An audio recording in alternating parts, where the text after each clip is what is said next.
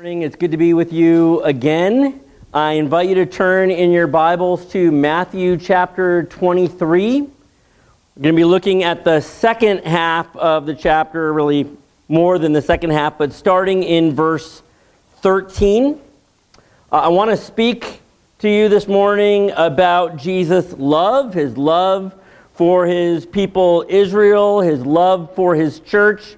And I want to do that from a text that someone once called the unloveliest chapter of the gospel. Another said, I sometimes wish that this chapter did not stand in the Bible. Matthew 23, the second portion known as the seven woes, may not be a section you turn to regularly for warm and fuzzy devotional thoughts. And I will confess that as both a Christian and a Jew, I struggle with this passage. As a Christian, I struggle with the sharp and biting rhetoric of Jesus that we'll read in just a moment. He's speaking in a way that is undeniably harsh, blind guides, brood of vipers, whitewashed tombs, etc. We live in a time of increasingly ugly and divisive public speech. It's easy to wonder, is Jesus doing that too? Is Jesus okay when other people speak this way? As a Jew, I worry about the way that passages like the one we're about to read have fueled the history of Christian anti-Judaism and what has been called the teaching of contempt. Historically, it was a small step from the anti-Judaism that conditioned most of European Christianity to the violence of blood libels, pogroms, and Kristallnacht. We're living again in a time of resurgent anti-Semitism. The world's oldest hatred has been on the rise in the U.S., in Europe, certainly in Israel, we're aware, after October 7th. This passage needs to be handled in a way that won't further sinful attitudes of anti-Judaism and anti-Semitism, of which the church in her history has sadly played a part. But while I struggle with it, I think that the text, which I really am about to read to you here in a moment, I think it really matters. I think if we handle this text with care, we will see something very important. We'll see that Jesus is both a fierce and a tender Savior, one who loves his people and calls them to live an authentic life of faith. And so let's read this passage soberly, let's listen carefully, and let's reflect prayerfully on what the Lord Jesus says here this morning. Matthew 23, verses 13 through 39. But woe to you, scribes and Pharisees, hypocrites! For you shut the kingdom of heaven in people's faces. For you neither enter yourselves, nor allow those who would enter to go in. Woe to you, scribes and Pharisees, hypocrites! For you travel across sea and land to make a single proselyte, and when he becomes a proselyte, you make him twice as much a child of hell as yourselves. Woe to you, blind guides, who say, if anyone swears by the temple, it is nothing. But if anyone swears by the gold of the temple, he is bound by his oath. You blind fools! For which is greater, the gold or the temple that has made the gold sacred? And you say, if anyone swears by the altar, it is nothing. But if anyone swears by the gift that is on the altar, he is bound by his oath. You blind men! For which is greater, the gift or the altar that makes the gift sacred? So whoever swears by the altar swears by it and by everything on it. And whoever swears by the temple swears by it and by him who dwells in it. And whoever swears by heaven swears by the throne of God and by him who sits upon it.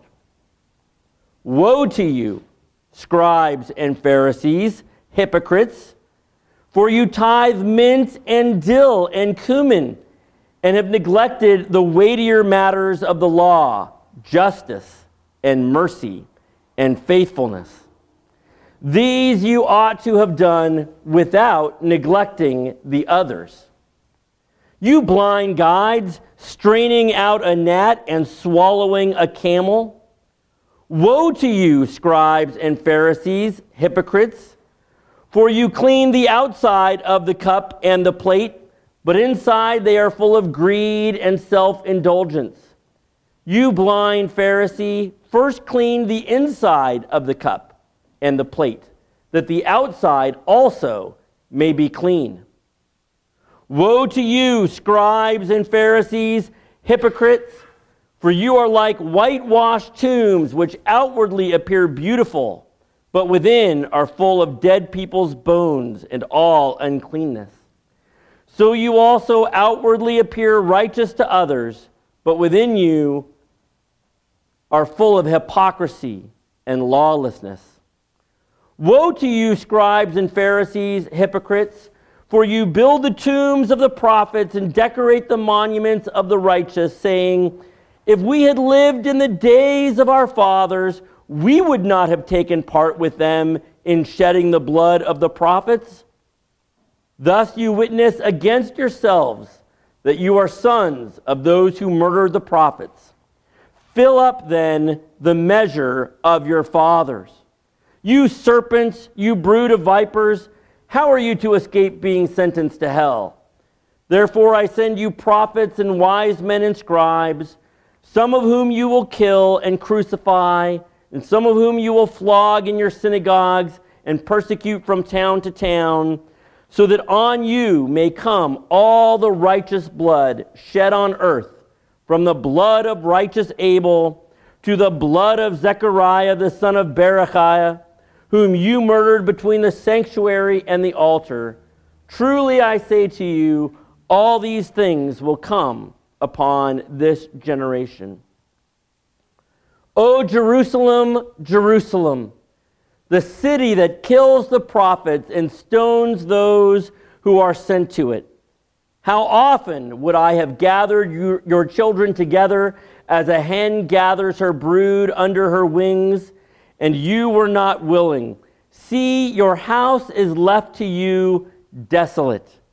For I tell you, you will not see me again until you say, blessed is he who comes in the name of the Lord. The grass withers, the flower fades, the word of God endures forever. 3 points this morning that will help us get our minds around what I think, again, is a difficult passage. What is Jesus doing? What is Jesus saying? And what is Jesus feeling? What is Jesus doing? What is Jesus saying? And what is Jesus feeling? Well, let's start with what Jesus is doing. This section, I said, is called the Seven Woes. And the key to understand what Jesus is doing in this passage is the word woe. A woe is a prophetic act. Prophets spoke woes. They announced coming judgments. And in speaking woes, Jesus is standing in the long line of Israel's prophets. A prophet in Israel spoke for God, but he was also a part of the people against whom he spoke. So a woe is not angry speech directed at another group. It's not Republicans talking about Democrats or Democrats talking about Republicans. A woe is announcement of judgment directed at your own group, at your own people. And therefore, the dominant note in the word woe is lamentation. Ezekiel chapter 2, verse 10 refers to a scroll, with words of lamentation, mourning, and woe. Those are like synonyms. Think about a parent's response to the grave sin of a child. There is anger at sin, but there is also profound grief. Grief at the heavy price that sin exacts in your family, grief at the terrible toll the child you love will have to pay. That's woe. We'll see Jesus' grief most clearly at the end of this section, but it's important to highlight it as we start. One last thing about woes. Woes were addressed to the people in power. The woes here in this chapter are not directed toward Israel as a whole. They are not directed toward Israelites in general. The goal is to call leaders to repentance and to warn the people at large not to get caught up in the same sinful patterns as those who are in charge. Jesus is speaking to a particular group of leaders inside of Israel and not to all Israel. So what is Jesus doing? Jesus is speaking as a prophet with profound grief to his own people, urging the leaders of the people to turn away from sin. That means it would be wrong to read this passage, as people often do, as if Jesus was a Christian critic of Judaism or the Jewish people. It's so easy for us now, based on where we are in history, to think about Judaism and Christianity as two separate religions. You know, what is a Jew? Well, someone who's not a Christian. What is a Christian? Somebody who's not a Jew. It's so easy for us to think of that as two separate religions that we forget how imposing that back onto the New Testament is anachronistic. Jesus is a Jew, engaged in an intramural dispute with Jewish leaders about how Judaism should be lived out by the Jewish people. Jesus is not attacking Jews as an ethnic group of which he was a part, nor is he attacking Judaism as a religion as if he were a Christian pastor. Jesus is making a prophetic critique of the religious establishment, a critique that the church should hear and reflect on. It is not a critique which a largely Gentile church should exploit as a way to disenfranchise the very people that Jesus came to save. So that's what Jesus is doing. He is speaking woes. What is Jesus saying, though, in those woes? Jesus is saying something that all religious people need to hear. He is speaking about hypocrisy. The term hypocrite appears 6 times in the second half of Matthew chapter 23. And hypocrisy, I think we all know, is just a kind of religious pretending.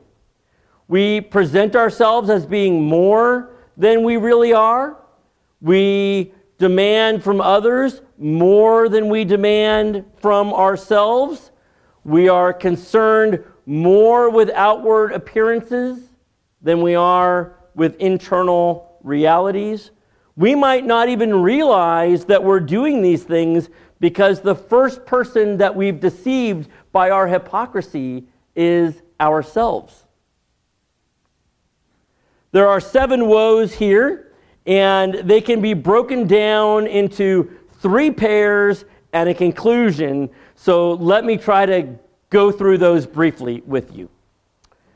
In the first pair, Jesus speaks woes against leaders who make a relationship with God harder than it has to be. The scribes and the Pharisees, Jesus says, shut the door of the kingdom. That means that their applications of Torah were difficult, strenuous, impossible for the poor in Israel to follow. Back in verse 4 of chapter 23, Jesus describes them as binding heavy burdens on people while not lifting a finger to help them. At the same time, though, they went to great lengths to make proselytes. But Jesus says instead of making people better, they actually made them worse because they ended up encouraging in others this same hypocrisy of which they were guilty.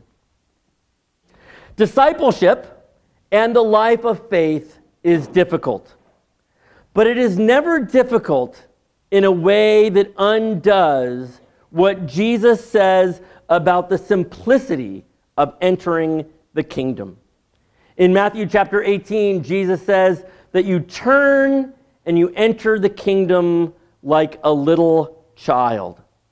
It's the recognition that we enter with no rank, no claim, no status, nothing in our hands other than our own need and weakness and dependency. We see in the first pair that Jesus was opposed to making a relationship with God more complex than it needed to be, either by making it so hard that the common man had to say, I could never do that, or by bringing people into a life that was so demanding it encouraged falseness, insincerity, and faking it with God and other people. In the second pair of woes, Jesus speaks woes against people who played with religion and with theological distinctions. People who, as they say, put the emphasis on the wrong syllable. Jesus raises here two legal matters, oaths and tithing.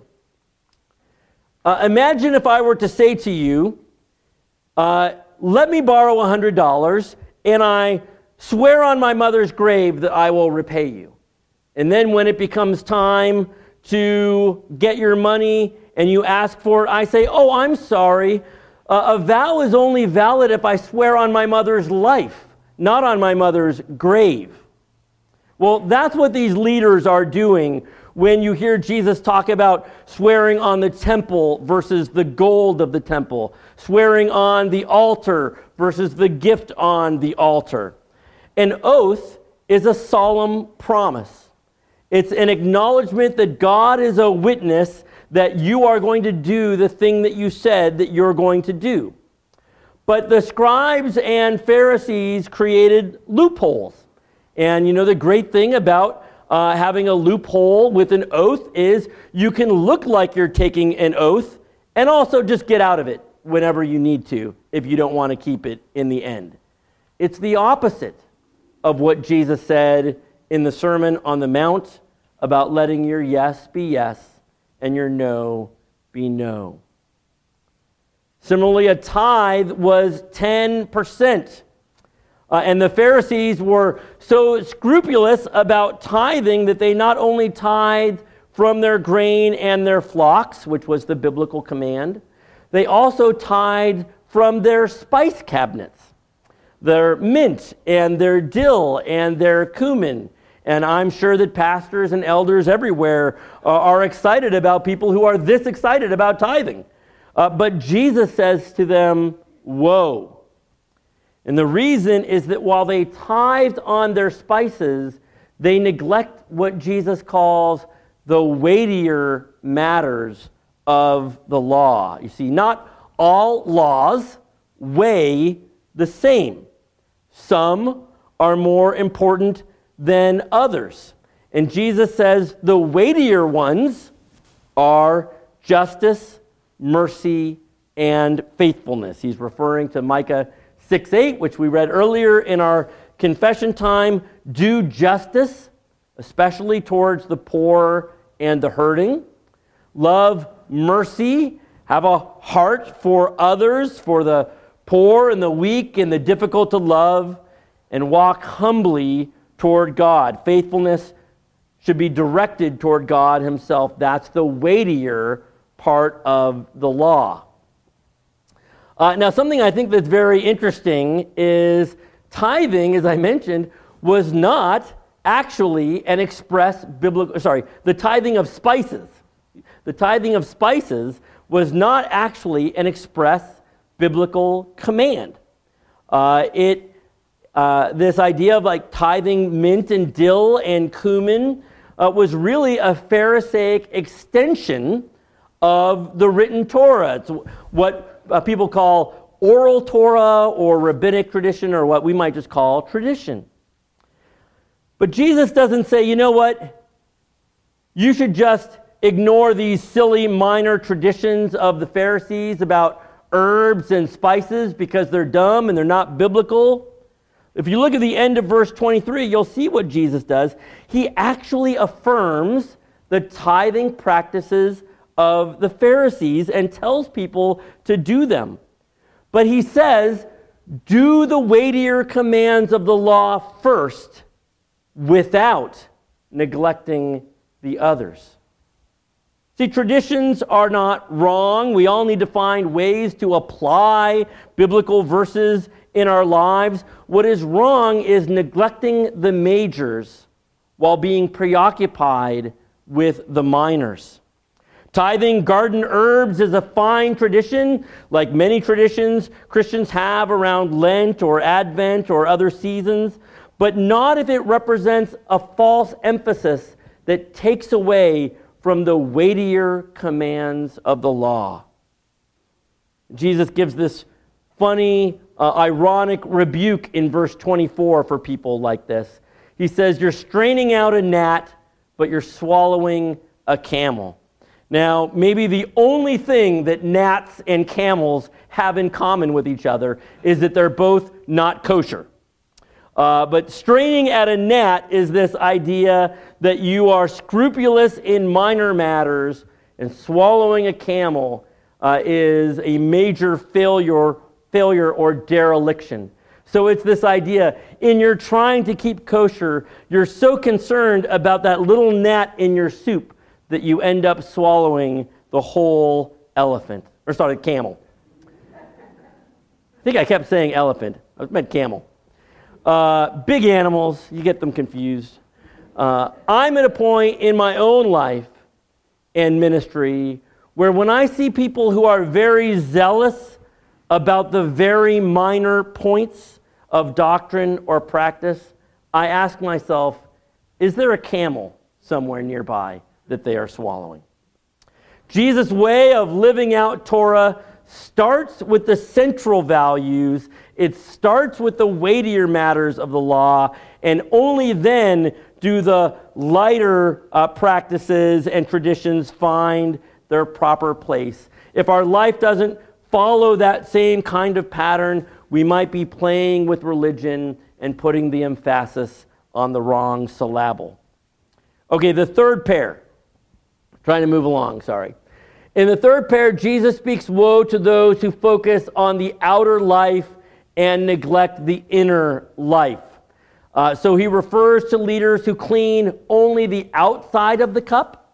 Leviticus 11 says that if something falls in a cup that is unclean, the cup becomes unclean. What's in the cup that matters.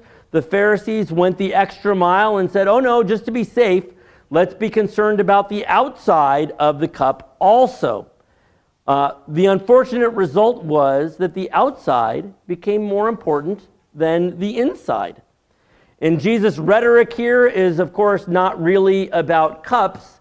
Cups are a metaphor for people.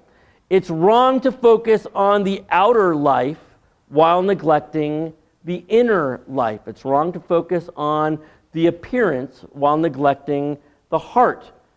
You don't want to drink from a cup that looks great, but happens to be filled with dirt, bug, and mud juice. Jesus says you don't want to be a person who's clean on the outside, but filled with greed and self-indulgence. Jesus also talks about washings. The Pharisees were fastidious about washings, and he's not critiquing washings, many of which were biblical, but Jesus does critique how it caused people to neglect internal matters. Outwardly lawful behavior can conceal a lawless heart. Outwardly lawful behavior can conceal a lawless heart. Tombs can be beautifully adorned, even though they're full of rotting bones that defile a person. It's so easy for us to neglect internal matters and focus on what other people see. Jesus' way of living is to clean the inside and then let the outside be clean as a result. When you conquer your inner life, then you will do outwardly what you need to do. And this brings us to the last woe, which Jesus speaks against the scribes and the Pharisees, who claimed that they never would have killed the prophets, never would have murdered any of God's servants like their ancestors. And of course, we all look back on the past and assumed we'd be on the right side of history. This is called hindsight bias. Anytime we talk about some moral issue in the past, we always identify ourselves with the people who are on the right side of things.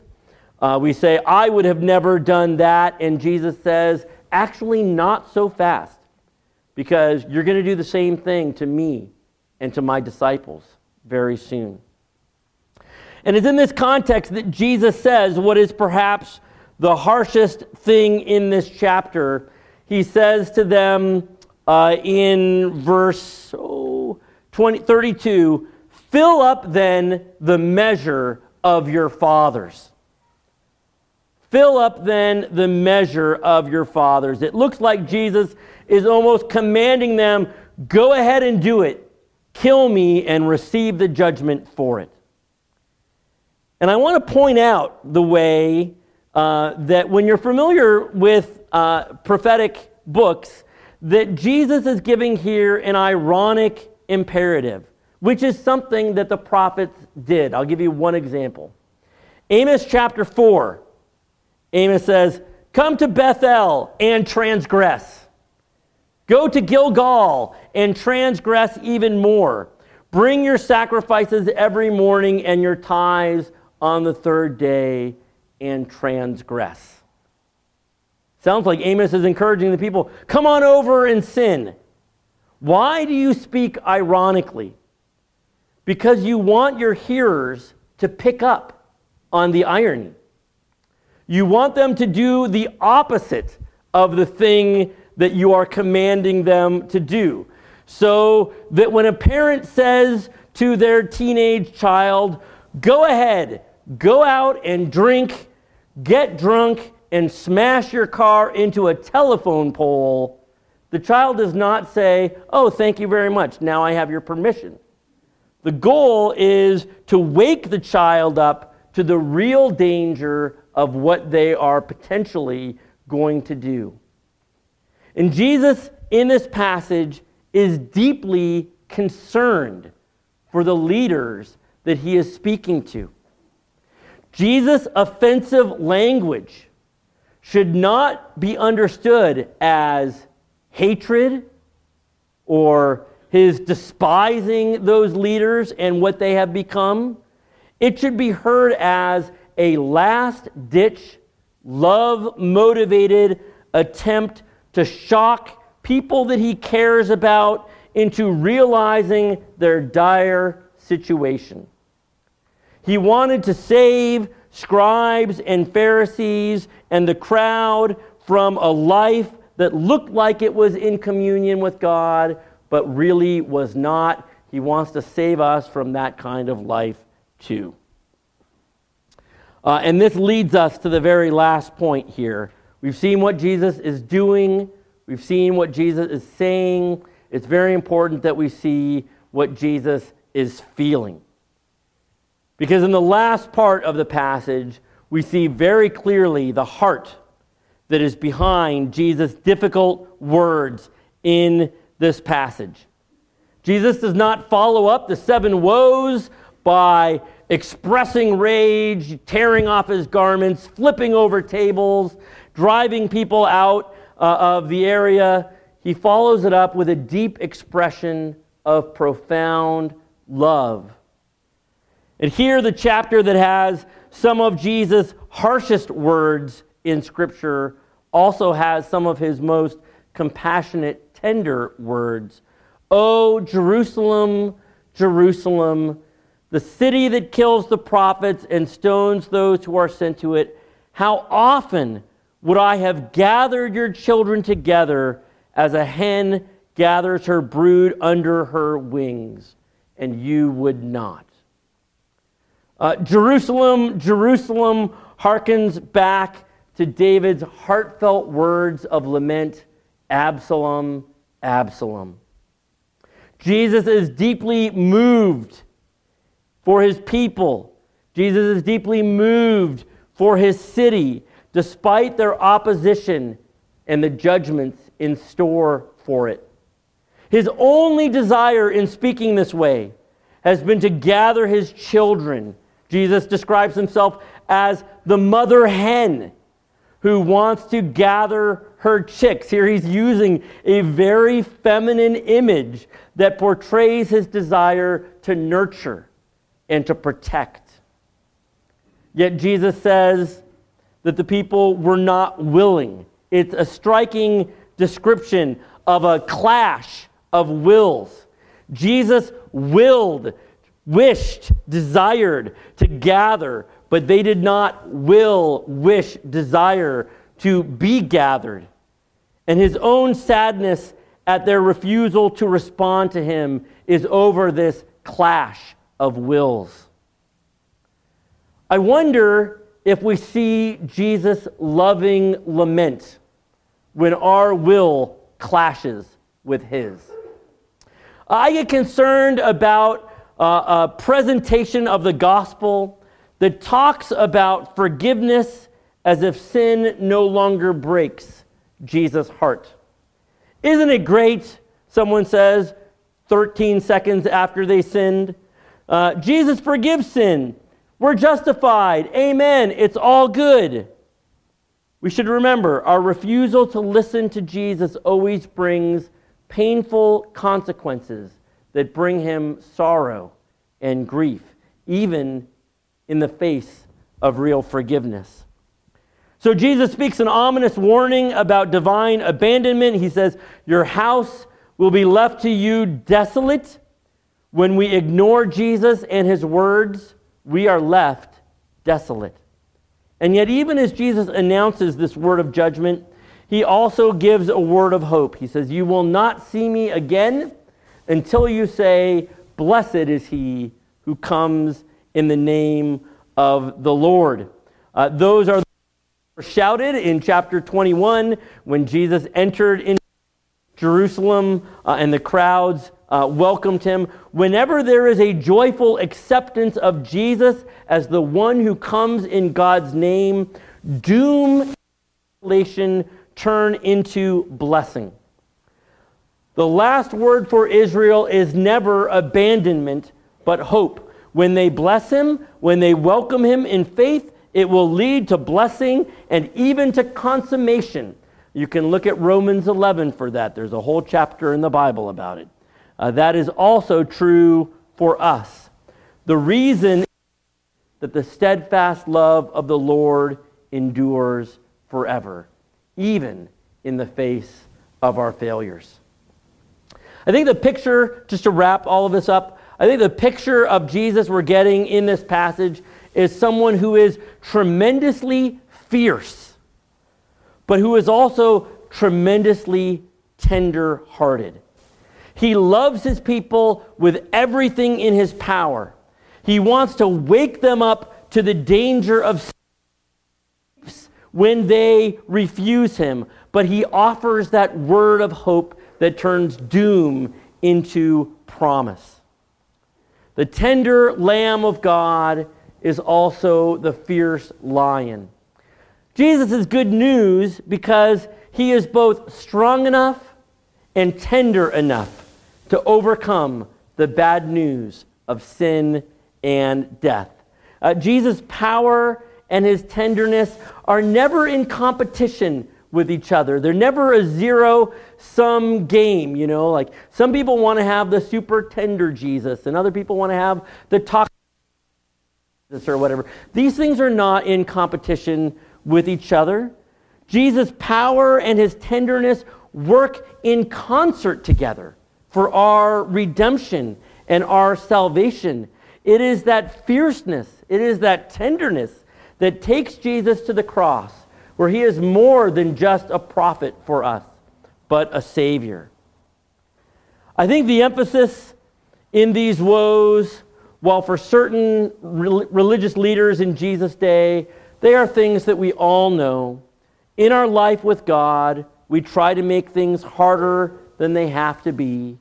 We give ourselves loopholes and exceptions while expecting more from other people. We avoid the weightier commandments of the law, and we make ourselves feel good about the smaller things that we do. We focus on the external, the internal, as if God is like people who can only see what's on the outside. We engage in a clash of wills with Jesus. We don't always want to be gathered in a way that leaves him lamenting. But we have a fierce and a tender Savior, one who fights for us, who warns us, who wakes us up, and who loves us. And as we turn to him in repentance, as we bless him as the one who comes in the name of the Lord, he gives us forgiveness and hope. Amen? Let's pray. Heavenly Father, thank you for this image of our Savior as our fierce and tender Redeemer. We pray, help us to lean into these truths in Christ's name and for his sake. Amen.